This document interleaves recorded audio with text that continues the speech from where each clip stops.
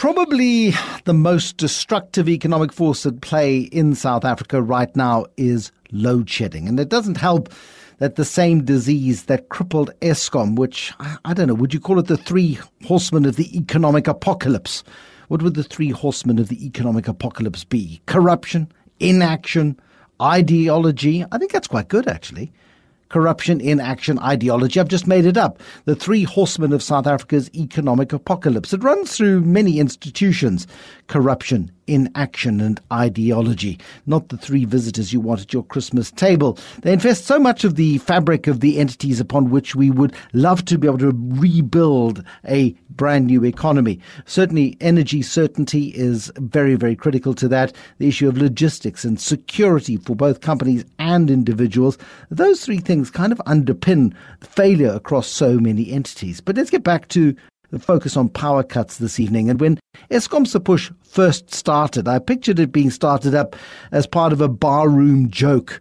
But we're 17 years into load shedding and nobody's laughing anymore. It's part of our everyday lives. The co-founder of EskomSePush is Dan Southwood-Wells, and Dan is with us this evening on the line to us from Cape Town. And Dan, I wonder, as we look back at the year that has been in terms of 2023 and the devastating numbers that you guys published recently on the effects of load shedding, it does come to, 283 days of load shedding out of 357 so far or thereabouts.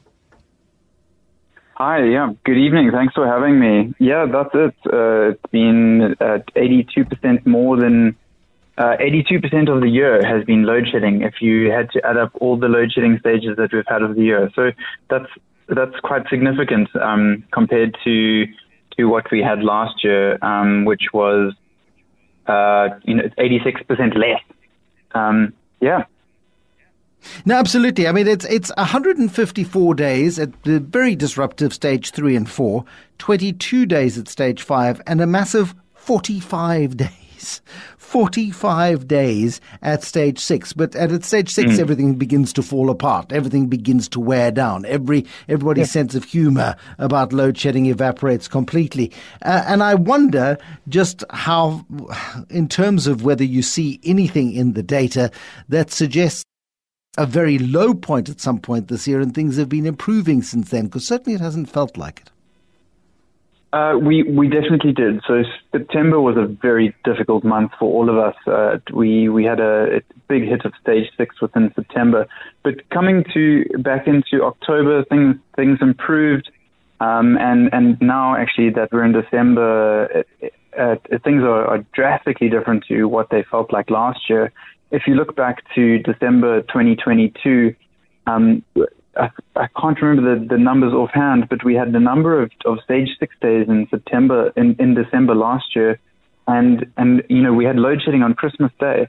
And this year, I don't want to jinx it, but it looks like we're going to be free until January.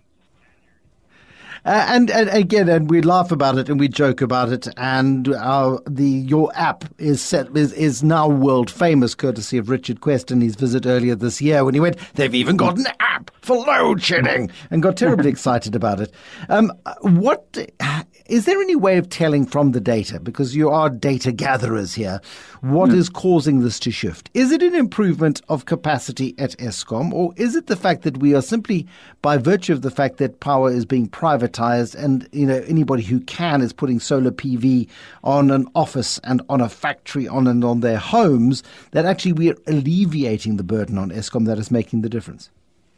I'm by no means an energy expert, but from what I can tell at the current time is demand is drastically lower at the moment. Solar PV is hugely increased compared to the same time last year. I think there's from Eskom's numbers that they've released, which seem to be pretty accurate. It's over 5,000 megawatts of solar PV that is impacting in the middle of the day. So in the middle of the day, that demand is gone from Eskom's network. And then also the power stations at the moment are performing particularly well, which is, helping the situation. Certainly very encouraging. I mean, it took you 6 years to start EskomSePush. I think load shedding kind of starts in this time in 2008. We come back from our holidays and suddenly all the lights are off, and it was just the darkest and most depressing time. It was catastrophically awful. I remember that feeling of despondency so clearly. But it took you 6 years to start EskomSePush. Was it, as I suggest, a barroom bet? Did you guys go, did somebody lose a bet? What you guys were both building apps for banks at the time. Yep. How did the origins of the app emerge? In 2008, 2009, when we had load shedding for the first time, I was actually in university, and I was one of the persons, running out and buying a gas bottle so I could make myself tea before running to lectures in the morning. But when we made the app, it was out of the simple premise of, should we stay in the office for 2 more hours, or should we go home now? Will we have more lights at the office by spending 2 more hours there, or should we go home now and potentially cook dinner early? And then it escalated from that. Herman and myself, we had experience building apps for banking clients at the company we were working for, and we said, there isn't an app for this. We should build an app for it, and we did it out of something that would be useful for us, and lo and behold, it was useful for a good chunk of South Africa. And now 9 years later, we're close to 8 million users, and on a stage 6 day, 3.7 million of them come online. It blows my mind every day that we're helping people get through the situation. And to get back to your earlier point, stage 6 is tough, but it's interesting because stage 1 to 4, it feels like people can deal with it, and that's an interesting place that we're at, that we can deal with it and we're okay with it. But stage 6, once you start getting those 4-hour slots, you're like, whoa, this is challenging now. No, exactly. And then government's got the temerity to say, you know what, you mustn't recharge your batteries as soon as the power comes on, because that drains too much from the grid. And then you just see absolute different shades of 50 shades of red on that one. Absolutely. You start this thing out. You then, like naughty little schoolboys, go, I know, because it's a push function, and because it's about Eskom, let's do the lovely double entendre and not call it the load shedding app or something grown up. You go, let's call it EskomSePush, because it's hilarious, right? Absolutely. And we sat on the name for a couple of days, and we said, is it a good one? And ultimately it is. It's exactly what you said. It's push notifications for Eskom load shedding, and people come for the funny name potentially, but they stay for the really for the accurate data, and that's our mission at the end of the day. Is information is power, and we try and make sure that the information that we share is publicly verifiable and accurate to the best of our knowledge, because people need to plan their lives. That's the revolution here, because when it started out, I don't think it was that sophisticated. I don't think it was that reliable in the beginning. You were kind of tapping into grids, but then stuff would change. And now almost moment by moment, I don't know how you've managed to plug into the huge variability of stages and regions and areas and all sorts of stuff. But you seem to be really plugged into the Eskom mainframe, which probably runs on batteries. But you seem to have plugged in very successfully to sufficient data points to get absolute accuracy. I haven't spotted a time where it's been wrong, but certainly, the vast majority of the time. Well, we're a company of 3 people that have been full time on this since the beginning of 2022, and we made our first hire actually out of the outside of Herman and myself in April this year. So we're 3 people that are working on this 24/7 and literally 24/7. We've set up systems that alert us, if Eskom changes stage in the middle of the night, to wake us up so that we can let people know. And it comes down to, it's always publicly verifiable sources. We have no secret handshakes. There's no back office deals or anything like that. We are a member of the public. And we use only public data. We don't push anything anything that we learn over a WhatsApp chat or anything like that, or anything that's hearsay, because we don't want to be labeled as misinformation. We only want to push reliable, verifiable information. So for the last 2 years, you and your business partner, Herman Moritz, have been working on this full time. It implies that it's making money. How does it make money? I've seen some advertising. Is it all advertising? Because you've now got this huge community of deeply dependent and addicted users? So to answer your question, yes, we're a very big publisher of advertisements, and even though we encourage users to get into the app and get out of the app as quick as possible so they can find out their load sheddings and go on there with their day, unlike another advertiser publisher, say like a news site that wants to keep the user on for as long as possible, that very quick impression of an advert helps to keep our lights on. And by no means is it ludicrous, but we are managing to keep 3 people afloat, which is really great. No, it's an absolutely amazing success story, and a bit like the guy who started Wordle because his girlfriend liked word games and sold it to the New York Times, I think, for $1 million. I mean, is there an idea that this is something that can be leveraged into other spheres? I know that you've done, you based on this idea that knowledge is power, and at some point, load shedding is either mitigated to a point where people no longer bother to look at an app to get the load shedding schedules. If this is going to be sustainable, it's got to have other applications. It's got to be able to be used in other aspects of life. Absolutely. So as any other South African, we wish load shedding away. But we also, as a company, we realize that we've got to move along to something else that is useful. So if you're within Cape Town or Johannesburg, you'll start to see alerts within the application now, and we're starting to alert people within specific regions of different outages. So whether it's planned or unplanned, and that's things like water outages, which is very topical in Johannesburg at the moment. Yep. And then also municipal outages, whether it's planned or unplanned, water, electricity, and then we'll potentially look at other types of outages as well, things like internet, road issues, things like that. So we're very good at gathering data from various different sources and making sure it's good. And now we want to try and use all that data so we can push to people and make it useful, make it relevant for your life, and not be overwhelmed by the amount of information that's out there. Yeah, exactly right. And also having one place that you can go to as a source of reliable information, knowing that it's been verified and checked. For example, if you were in Simonstown today and you fancied a drive to Cape Point, if you had the EskomSePush app on and you were doing traffic at this particular point in time, you might very well have alerted me to the fact that there are massive fires. Please don't try because the road is closed, for argument's sake. Yes. Yeah.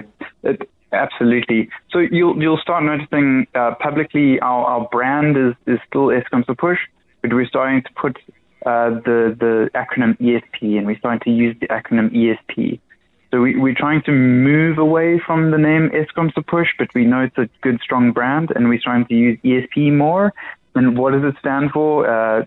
No one really knows, but it can be, but ESP, it's all about ESP information like and power. Yeah, exactly. Information, but ESP, sixth sense, extrasensory perception. That's what ESP stands for. There was a 1980s and it's information at the right time. Exactly. Yeah. It's information at the right time so you can plan your day for yourself or your business or your community. That's what's important.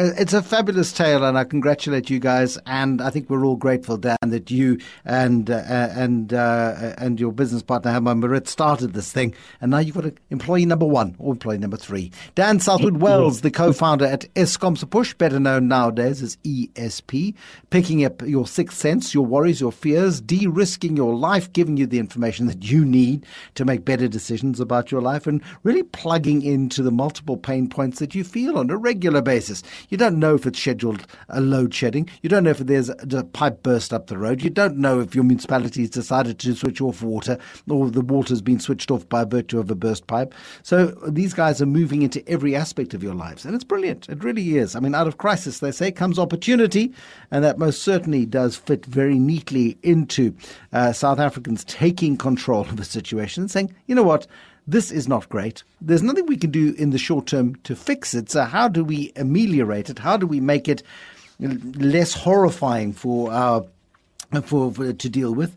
And if you solve a problem for yourself, invariably, if the problem is widely felt enough, if it is widely experienced enough, you will find a business case for it. And I mean, Pavlo tells us this stuff all the time when it comes to actually solving problems for other people. Often out of that emerges a great business idea. One of those is ESP. EskomSePush, the origins, and the fact that we had an astonishing amount, 86% more load shedding this year than in any other previous year. However, a peak most certainly seemed to happen in September, and since then, things have been... The Money Show. The Markets. And to markets we go, to Patrick Matidi, who's the head of equities at Aluwani Capital Partners. Patrick, it was a pretty good day until quite close to the end, and suddenly the Rand had a fire lit under it.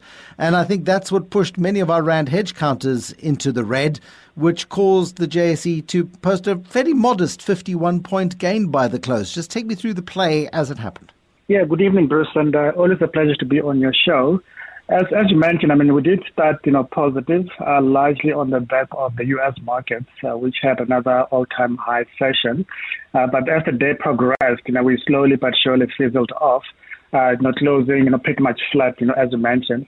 And then a lot of it, I guess, has to do with, what's happening in the Middle East around, the blockages in the Red Sea and the potential for that to escalate, into, I guess, another, full-blown insurgency in that region. And we are seeing the oil price, still ticking up, for another session, an indication that perhaps a global trade that is being diverted, the demand for oil from the vessels, that could then spill over into inflationary pressures, should that persist.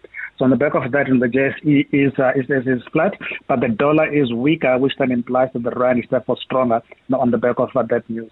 Yeah, it's astonishing. I mean, the blockage, and it's not even really a blockage. It's a couple of incidents of the Houthi rebels firing missiles at ships in the Red Sea, the entrance point to the Red Sea between Yemen and Djibouti, and it feels a million miles away. But because of that, the busyness of that trade route, and because so much of the world's oil and gas suppliers go through that narrow channel, and many other products, I look at it and I say, if this thing isn't nipped in the bud fairly soon, then many of the hopes that we're seeing about inflation being resolved in 2024 become threatened again, don't they? Yeah, absolutely. And I think this is what the market is now starting to read into.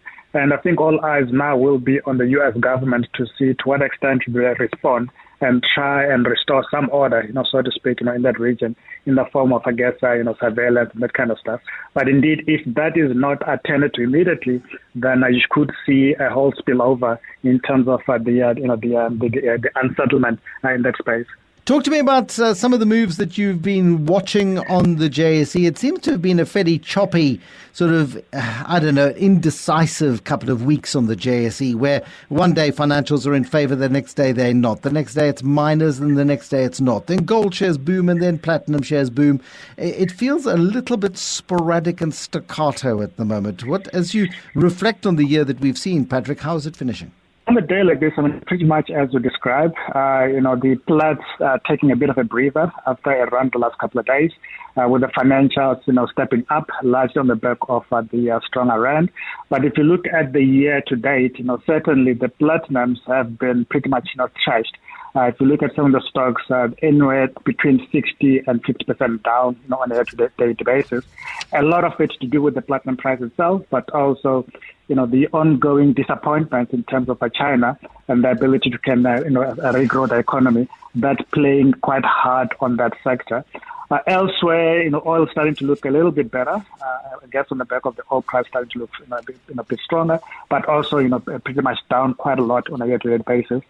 The financials, it has been on a case base. If you look at from the sector point of view, but a bit of the shine has been in the industrials, where we have seen fairly decent numbers coming through. The likes of Bitco, for example, one of the star performers, and the likes of Naspers also, not to be left behind, just given the restructuring that they announced earlier on in the year. But overall, Bruce, the market is looking flat. Yeah, no, market's not all that exciting, I'm afraid. We're going to reflect a lot on it in the next half hour of the show. Patrick Matidi, thank you, the head of equities at Aluwani Capital Partners.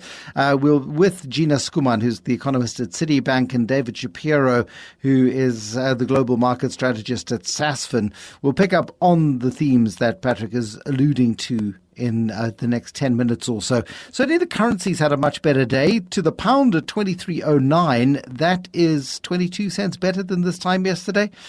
20 to the euro, and also better off against the dollar at 18.23. It came as the UK published a better than expected inflation number, with inflation coming in at just below 4%, which is still twice as high as the Bank of England would like it. But another positive indicator on top of what the US Fed has been saying about bringing inflation under control, that rates will come down in the new year. When exactly in the new year remains anyway. We are going to bring you this evening more with Gina Skuman. Gina Skuman, of course, is the city economist at Citibank, and also David Shapiro. We're going to be doing that tonight here on The Money Show. You really do need your head checked if you're going into 2024 without at least some trepidation. Trepidation is probably the word that I will use. It's not going to be easy, locally or anywhere else. In fact, 40% of the world's population, which generates about 60% of global GDP, will all vote in elections next year, or at least have the right to vote in elections next year. And that includes us.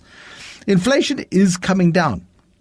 And just in time, I think, for most politicians in most countries to claim credit for bringing inflation down in their particular geographies. They'll argue they slayed the dragon, but interest rates are not going to reduce as fast. So that's going to be something of an encumbrance for them. Most households in most parts of the world are finding themselves more cash-strapped than they have been at any point in the last 5 years or so, thanks to inflation everywhere and the fact that, wages have not kept up with inflation, despite some pretty brave efforts in some countries. And in South Africa, as Azar Jameen was explaining last night, despite the fact that our economy is certainly creating jobs, it's not on the scale that the data suggests. But we also don't have much economic growth. So how sustainable is it? It's not all doom and gloom. David Shapiro, 26%, 27% possibly more on the S&P 500 this year in dollar terms. If we've broken even on the JSE in rand terms, I think I might just eat my hat. It's been a really, really rough year for South African investors focused only on South Africa. Yeah, it has. In fact, we're probably down in dollar terms about 5 or 6%. So if you're feeling a lot poorer, Bruce, the there reason you is are. I thought you were hiding away from me, David. Now the fader is up and you are with us, which is a huge relief. Trust me. Sorry. So I was warbling on about the US being better than South Africa this year, and I think that's indisputable, right? It is. As I was saying, we're down about 5 or 6% in dollar terms, whereas the US is up about 25 or 26%. So there's a huge gap between the two markets, and a lot has to do with the constituents in those markets. U.S. markets driven by technology. We're pretty much an old economy. The JSE is pretty much old economy. But Bruce, there's a lot to discuss within South Africa itself, I think, which we can go into a lot. We scored a lot of own goals, but there are also other issues, global issues, that have kept us back as well. So, but I think the biggest deterrent, the biggest inhibitor was the Eskom and Transnet stories, which I think has just held back any kind of development that we had. And that was reflected in the platinum shares, it was reflected in the coal companies, reflected in Anglo. So big difference between the two markets. I think, I don't want to use the term miracle too lightly here, but it does feel like something of a miracle that we're not in the deep downward of trajectory of a recession here, David. I mean, the fact that we have had 283 days of load shedding this year, the fact that Transnet is not only incapable of running the trains effectively, but can't manage the ports properly, and where imports and exports are the lifeblood of business. The fact that we're not sitting in the depths of depression, never never mind recession, I think is a miracle. Or is it simply the ingenuity and the creativity and the capability and the absolute resilience of the people who actually run this economy, which is the business sector? The private sector, absolutely. And I mean, the fact that we haven't gone into a deep dive is actually testimony to their resilience, robustness, whatever word you want to use. I think there's one thing that I always have to bring up is that the SA economy, the SA stock market, the South African stock market, is made up of about 75% of companies who earn most of their money outside of South Africa. So you've got that factor in the JSE as well. But when we start digging down into SA Inc. stocks, it's been a very, very difficult time for them. But as you say, the resilience of those businesses, the resilience of the retailers, the banks have held up incredibly well. They've been extremely well run and have showed no weakness. They haven't bowed to any kind of political pressure. So the banking sector, the financial sector remains very strong. And I think that remains the structure of any hope that we have got of pulling out of this, of the kind of situation that we find ourselves in. Bruce, even if we are growing, even if we are flat, these are not the kind of levels that can support ongoing sustainability of this economy. What the big fear is, and I think you've expressed it, is that something's going to crack. Something's going to eventually crack and take away that kind of resilience or send us downwards. I think Gina's probably in a far better position to talk about the underlying economy than I am. I mainly watch the stock market, yeah. But what you've said let's talk about the performance. Let's talk about the performance here, because shares are cheap in South Africa, and they are cheap because of all of the reasons that we know. Yeah. I'm going to be challenging Gina to actually not say anything negative, because any fool can say negative stuff. It's in our faces all the time. To try and find some silver linings to the dark cloud that looms over our economy.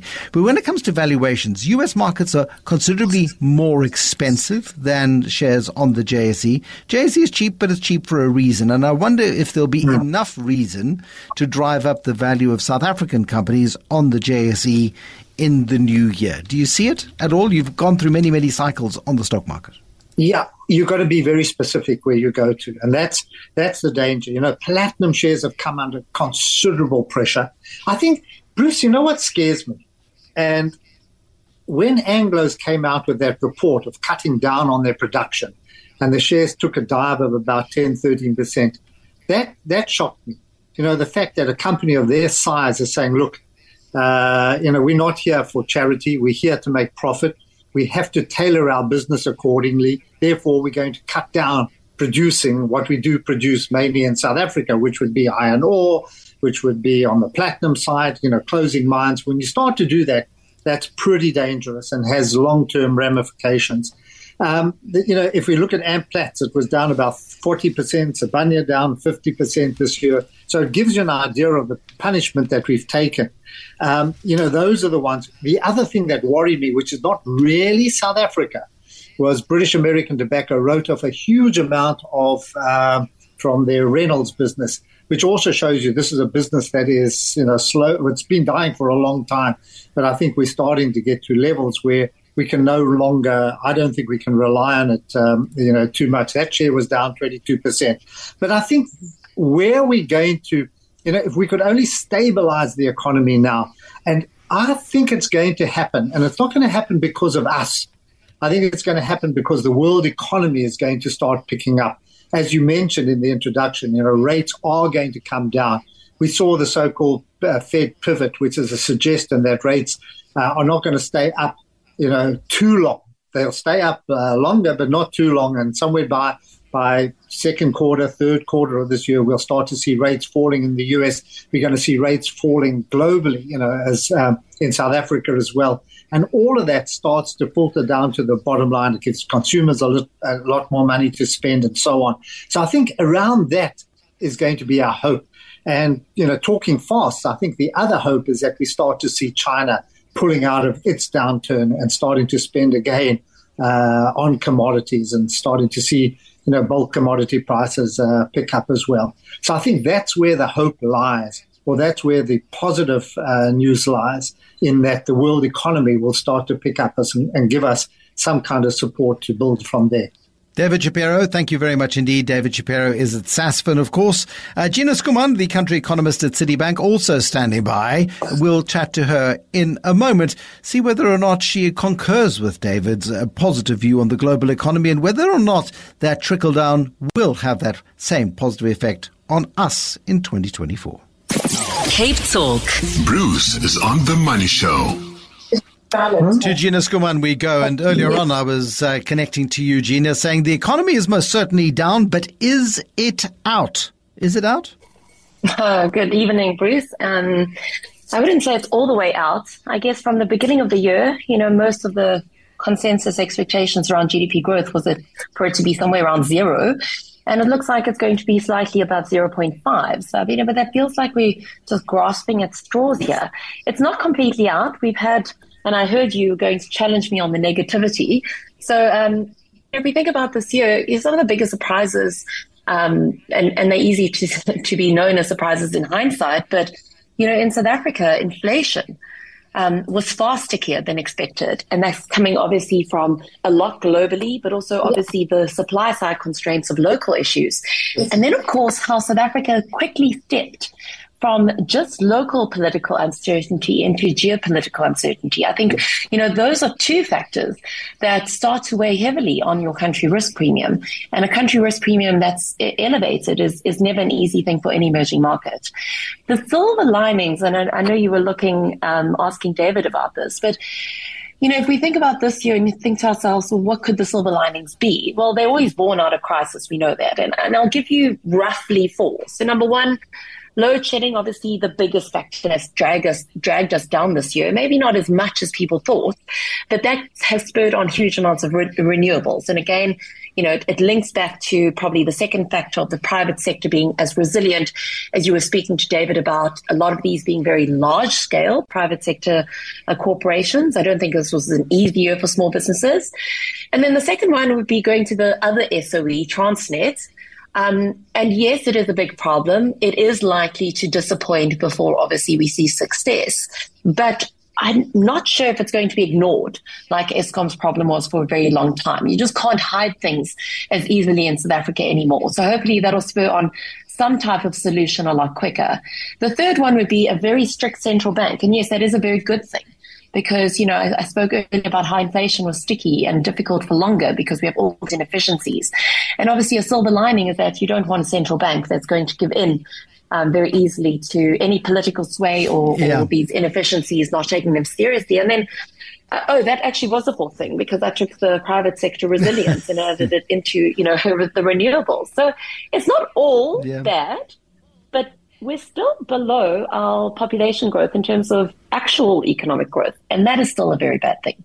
No, but that's the point, Gina. I mean, we can nitpick around, hey, look, we've got 0.5% growth. You see, we're not in recession. In real terms, we've been in recession for most of the last decade and a half, simply because population growth has outstripped our economic growth. And so per person, everyone in the country is just that little bit poorer. And it takes a long time to rebuild any business, any system, and particularly a country when a society has been dismantled in the way that South African capacity has been dismantled. But in that, I wonder if there is an opportunity for recovery as well. Because if you look at the signs of life in 8 of the 10 industries that did grow earlier this year, manufacturing and finance and real estate, there are some really bare bones of growth opportunity, provided you can get electricity, provided you can make sure the water keeps running out the taps.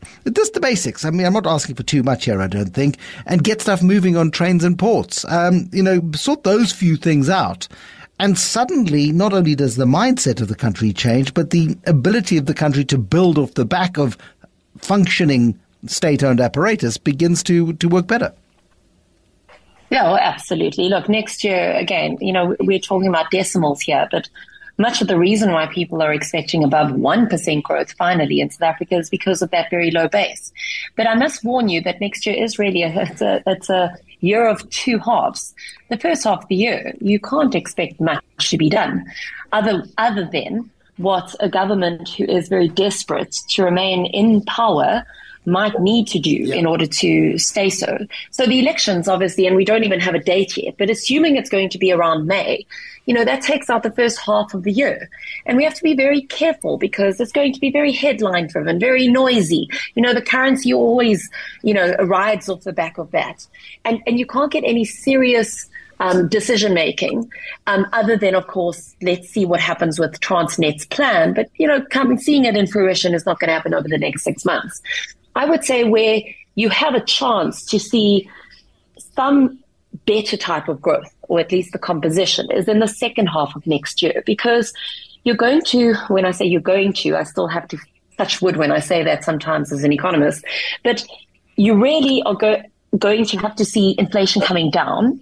This is in the absence of no massive supply side shocks like an oil price rise or whatever. But the inflation going down in the second half of next year will help consumers. There's no doubt about it. And we do expect the South Africa Reserve Bank to be able to reduce rates. I'm not saying it's going to go on a cutting spree, but it will be able to reduce rates from what's currently defined as restrictive to what we think will be neutral. And that's about 100 basis points. So a full percentage point always helps the consumer's pocket. So that's the consumer side of the economy.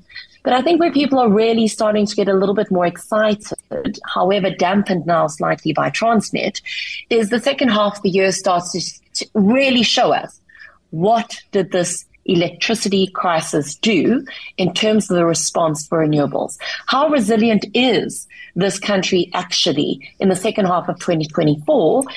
Will Eskom's generation repairs and maintenance plans be able to put load shedding behind us?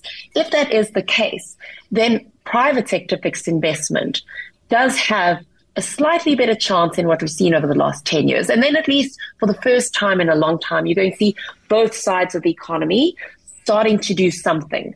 Now, if you had asked me for a probability of that, it's lower than what I would have said earlier on, simply because we are very worried about Transnet. The logistical constraint on this economy has picked up substantially than where I think anyone would have put it earlier this year. But I think second half of next year is at least something we can look forward to without huge amounts of fear. Good on that particular front. And I look back at this year that we've had and I go, thank goodness for the Reserve Bank, because I think without sensible management of the Reserve Bank, and we continue to see the political rhetoric like we do around NHI and the populist nature of politics, particularly as we go to an election year, and this desire to nationalize the Reserve Bank and assuming that once you do that, you can start declaring what the Reserve Bank should and should not be doing. But we've avoided an Argentina and a Turkey style sort of economic blowout by virtue of the fact that the Reserve Bank, despite much criticism, has held true. And it's made life much, much tougher for us in the short term. But my goodness me, without it, I feel we would have got ourselves into a terrible mess. No, I cannot agree with you more then. I know it's hard for consumers to see interest rates remain high and obviously get higher. But if you look across emerging markets, there are very few central banks like the South Africa Reserve Bank that are taken with huge amounts of respect. And the bottom line here is something that the governor has reiterated time and time again. Interest rates being high, being restrictive, are obviously painful. They're painful for everyone, but obviously the higher up income chain you go and the more variable rate credit you have, the more costly interest rates become to you. But inflation is what hurts every single person in this country, and more so those who are dependent on your more non-durable goods, food and fuel, taxis, etc. And that side of our population is hugely more vulnerable and obviously much larger in size. So if you're thinking about social stability, if you're thinking about financial stability, the South Africa Reserve Bank is doing what it needs to do to ensure that we have stability in both of those areas of our economy. Gina Skuman, thank you very much indeed, the country economist at Citibank, and to David Shapiro, who's the global equity strategist who's got more years of experience than half the market put together. He's at Sasfin. The Money Show. Business Unusual. We're all familiar with the idea of a toxic workplace, one that's so mired in politics and internal dysfunction. People actually actively dislike and undermine each other to a point that it affects performance of the group as a whole. But what about something called toxic positivity? Now, Siphiwe Moyo, I am unaware of this idea of toxic positivity. Explain that, please, before you tell us about its trials, tribulations, and dangers. Good evening, Bruce. I also learned this one the hard way. If you can imagine this with me, and this is a true story. One day, my daughter, who's 14, comes back from school, and I ask her, how was school? And she says school was fine. So I say to her, come on, baby, just fine. Surely it could be amazing, brilliant, and so on. So she says, Dad, but school was not amazing, and it was not brilliant. What is it with this toxic positivity thing?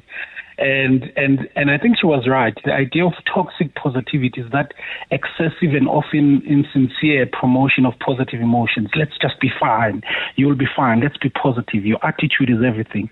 Be grateful for everything you have. And what it does, unfortunately, it invalidates any negative emotion or experiences that we could be facing in life generally, but also in the workplace, where we feel so pressured to only display positivity regardless of our true feelings and experiences. Nobody likes the negative one. I mean, there's so much negativity around that when you meet people who are positive, and you don't want people who are delusional, you don't want people who are away with the fairies, but you do want people who are able to, I think, manage the negativity in their lives in a way that makes you think, well, hey, they seem to be better adjusted than 90% of people I meet who are despondent all the time, who believe everything is broken, who believe nothing can ever come right. And I wonder in the workplace if there isn't a usefulness to an element of positivity, if not complete and utter delusional positivity, which can become, I'm sure, toxic, because people then stop believing that this person is real in any way. That's exactly why it comes from a really, really good place. It's really amazing and good to speak to someone who's positive. If you think about the context of our country, for example, this year we've had so many headwinds, and it's just easy to just be whining all the time. So then, if you find someone who is positive, who's able to at least reframe some of the negative experiences and see, I guess, the bright side, it really is good. We all want to, who at least are able to see that silver lining, or are able to be positive. And that's where it's very, very tricky, because although genuine positivity involves acknowledging and validating a range of emotions, it actually includes both the positive and the negative ones. So that distinction between, I think, what we can call genuine positivity and toxic positivity is an important one, because the toxic one suppresses emotion and it leads to burnout, because then it hinders what we call authentic connections. But there's really no doubt that it is really pleasurable to be with someone who's able to process whatever emotion that they're going through, but leans toward the positive aspect of life, which is why we get a lot of pushback when we talk about toxic positivity in the workplace, because people are like, oh, what are you talking about? We need more positive people than we need negative people. I'll give you one real-world example. I remember having a conversation, and I knew what his answer would be because I know him well enough to know what his answer will be. But when Gideon Novick, during COVID, when the business rescue of SAA was in place, and ComAir and Kalula and Mango had gone down the toilet, and Gideon Novick comes on and says, "I'm creating a new airline called Lyft." And I said, what's wrong with you? What's wrong with you? And he said, well, if you hang around with the sort of people I hang around with all the time, you can't help but be optimistic. Now, there is that sort of realistic optimism where you look at an environment and you say, that's bad, that's bad, that's bad. But those three bad things together create a new opportunity, because I've got a really bright idea to fill in a gap that's been left by others there. And that can be that contradictory positivity, that useful energy. At what point, though, does it become what you refer to as toxic positivity, where it actually goes beyond realism and a realistic expectation of the future? I think it's at the point where we do not acknowledge the fact that we've seen so many airlines starting and failing. At the point where you not acknowledge the Mangos and the SAA and the Air Link, and you simply work with the fact that you are positive and you can do this. I think that's what toxic positivity is about. So what we call cognitive reframing, which stems from, I guess, the CBT technique, which is used a lot in therapy, is about acknowledging that there are some obstacles that you can face. In fact, many people think optimism is about denying the obstacles, but contrary to that, what real optimism and positivity is, it's about acknowledging what you are facing and then choosing helpful options and then starting to say, are there any opportunities that I can find in this kind of crisis that I'm finding in, and then relentlessly taking action. So that idea of being real and facing reality head on and being transparent and honest about the current reality, and also thinking about some of the obstacles that you will face. The magic process is about, after you've thought about the obstacles, you think about the ways to overcome those obstacles in advance, and you even think about ways in which you can cultivate your motivation when you are feeling down. That is real positivity, because it is anchored on acknowledging the environment that you're finding in and then leading towards how you can overcome those obstacles and cultivating motivation in spite of those situations. Okay, so what are the common signs then? If we're in an environment and, I don't know, our manager seems just a little bit mad, he's the David Brent, if you like, from The Office, and he makes bad jokes and dances badly and is constantly trying to talk everybody up and is actually failing terribly. What are the common signs of this presence of toxic positivity? What do we look out for? Yeah, I think when leaders consistently promote this overly positive facade, it discourages followers from expressing genuine concern. So you come and give constructive feedback around a product, a system, a campaign that didn't work, but you are told that we don't allow that negative talk here. We're going to do this regardless. So it leads to this. You can't express genuine concern. You can't offer constructive feedback. You have artificial harmony where everybody's just getting along, but everybody knows that we do have some problems that we need to find out. There's this lack of this so-called psychological safety to raise concerns and admit mistakes, and because admitting mistakes or talking about some of the downsides to anything that we want to launch is being seen as positive. So what then people then do is that people just don't talk anymore. So you have people who just keep quiet, agree with everything. You are thinking the positive, but there are certain issues that are just bubbling under, because just like The Office, you are gung-ho on motivating everybody and making jokes with everybody, which creates a pleasant environment, but an environment where admitting that I'm a bit demotivated is not allowed. Is it as bad? I mean, I'm assuming it can ultimately. It's maybe more.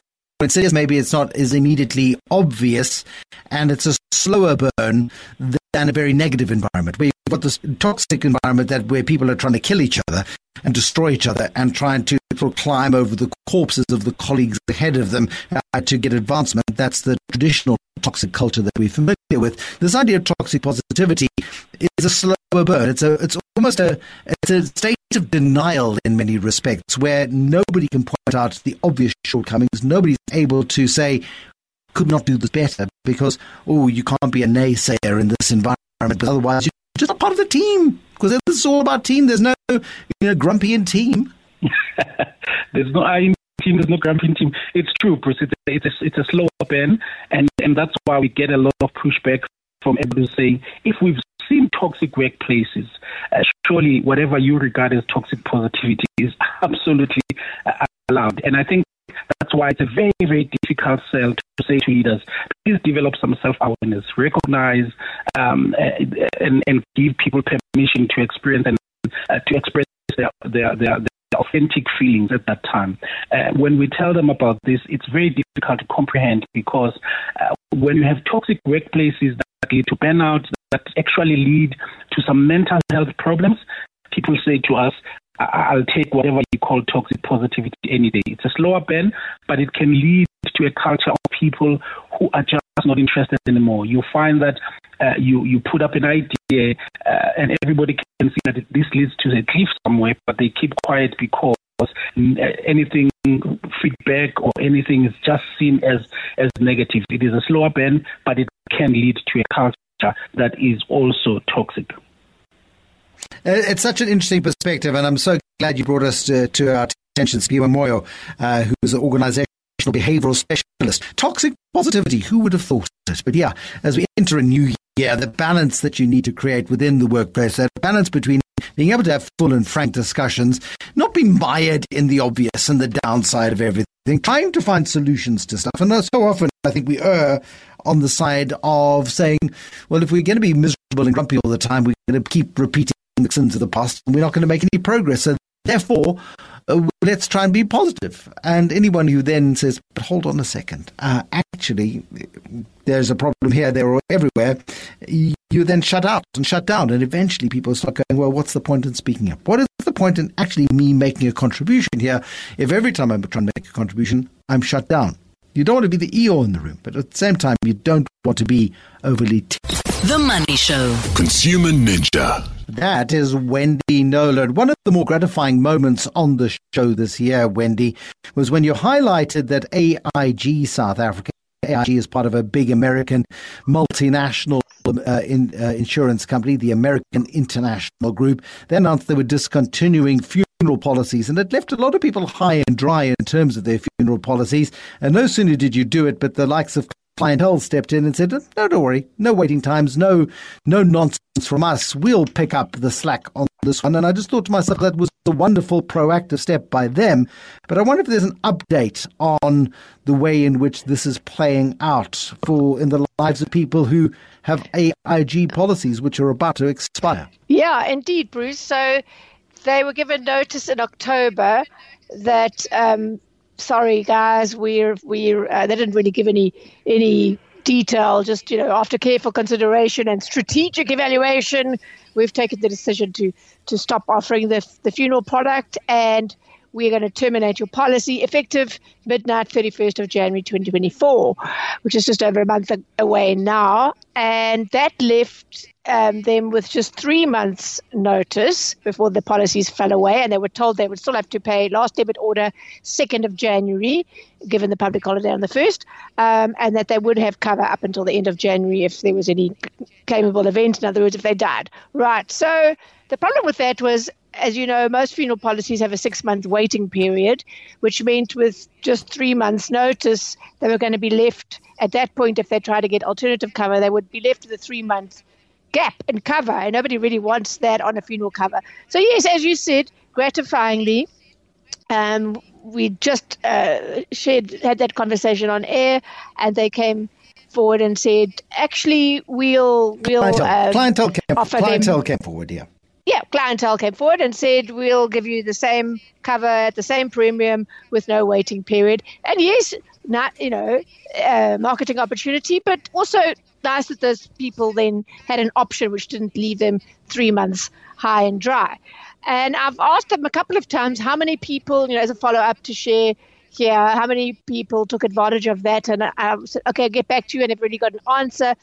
But this week, in fact, end of last week, I heard from John Facer, who said he heard us speaking about this on the Money Show. He contacted clientele, and he was asked to email them his existing AIG policy so that they could do a like for like.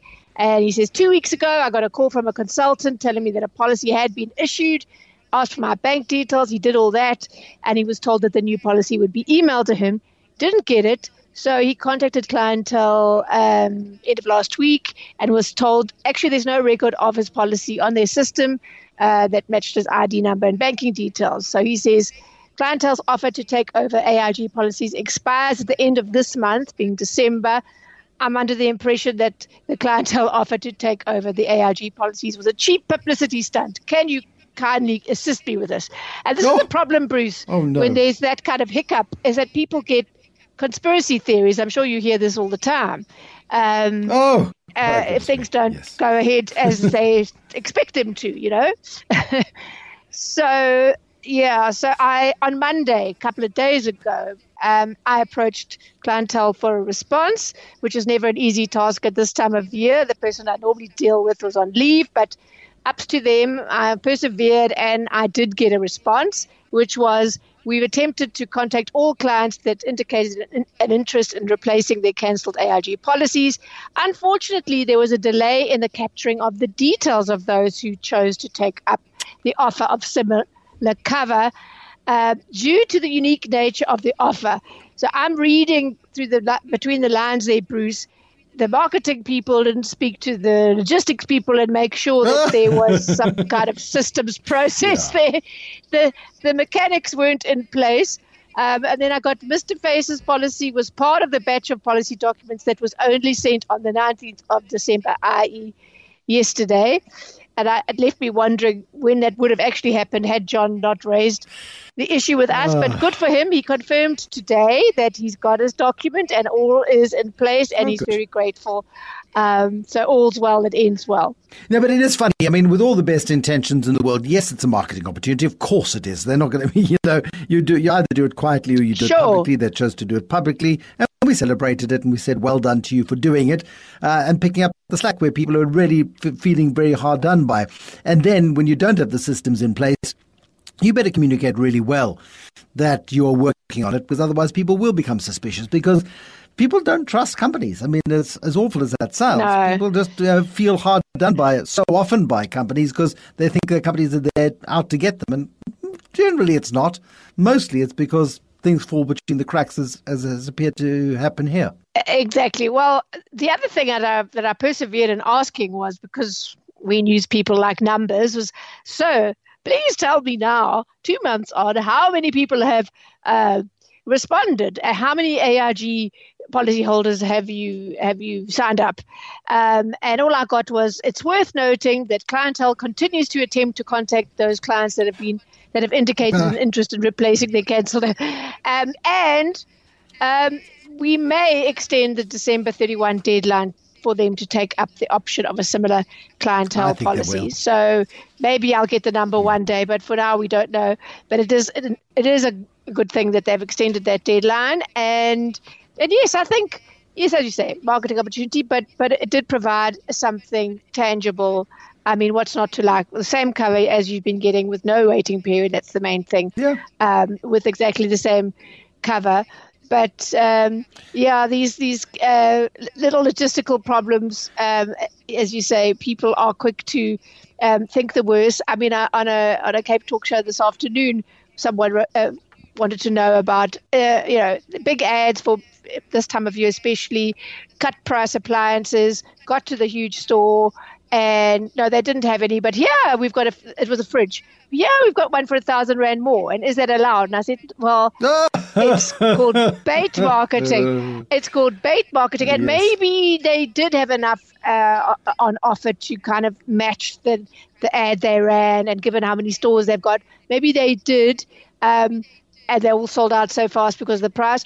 Or maybe they didn't. And I'm going to interrogate that, because the Consumer Protection Act says, it is bait marketing if you don't have a reasonable number of products at that special available in the areas that you claimed they would, that the advert ran, and they can be held to account. They can be accused of bait marketing, and it's quite a serious thing. But as you say, sometimes it is, and sometimes it's a conspiracy theory when consumers respond to a marketing offer like this and any other, and then kind of there's a glitch and they don't get what they were promised, and then it's like, this is just like exactly. It undermines. What did John call it? It undermines. Yes, it undermines your sadly. Good intentions. Wendy Nola, well done once again. It's a fabulous end to a horrible story. Clientele extend the 31st of December deadline. It's silly to put a December 31st deadline on anything in South Africa, frankly. Extend it to the end of January at least. Tell people you're sorry that you're a bit slow and move on. But yes, Wendy Nola, our consumer ninja, making a difference in the lives of consumers each and every single week.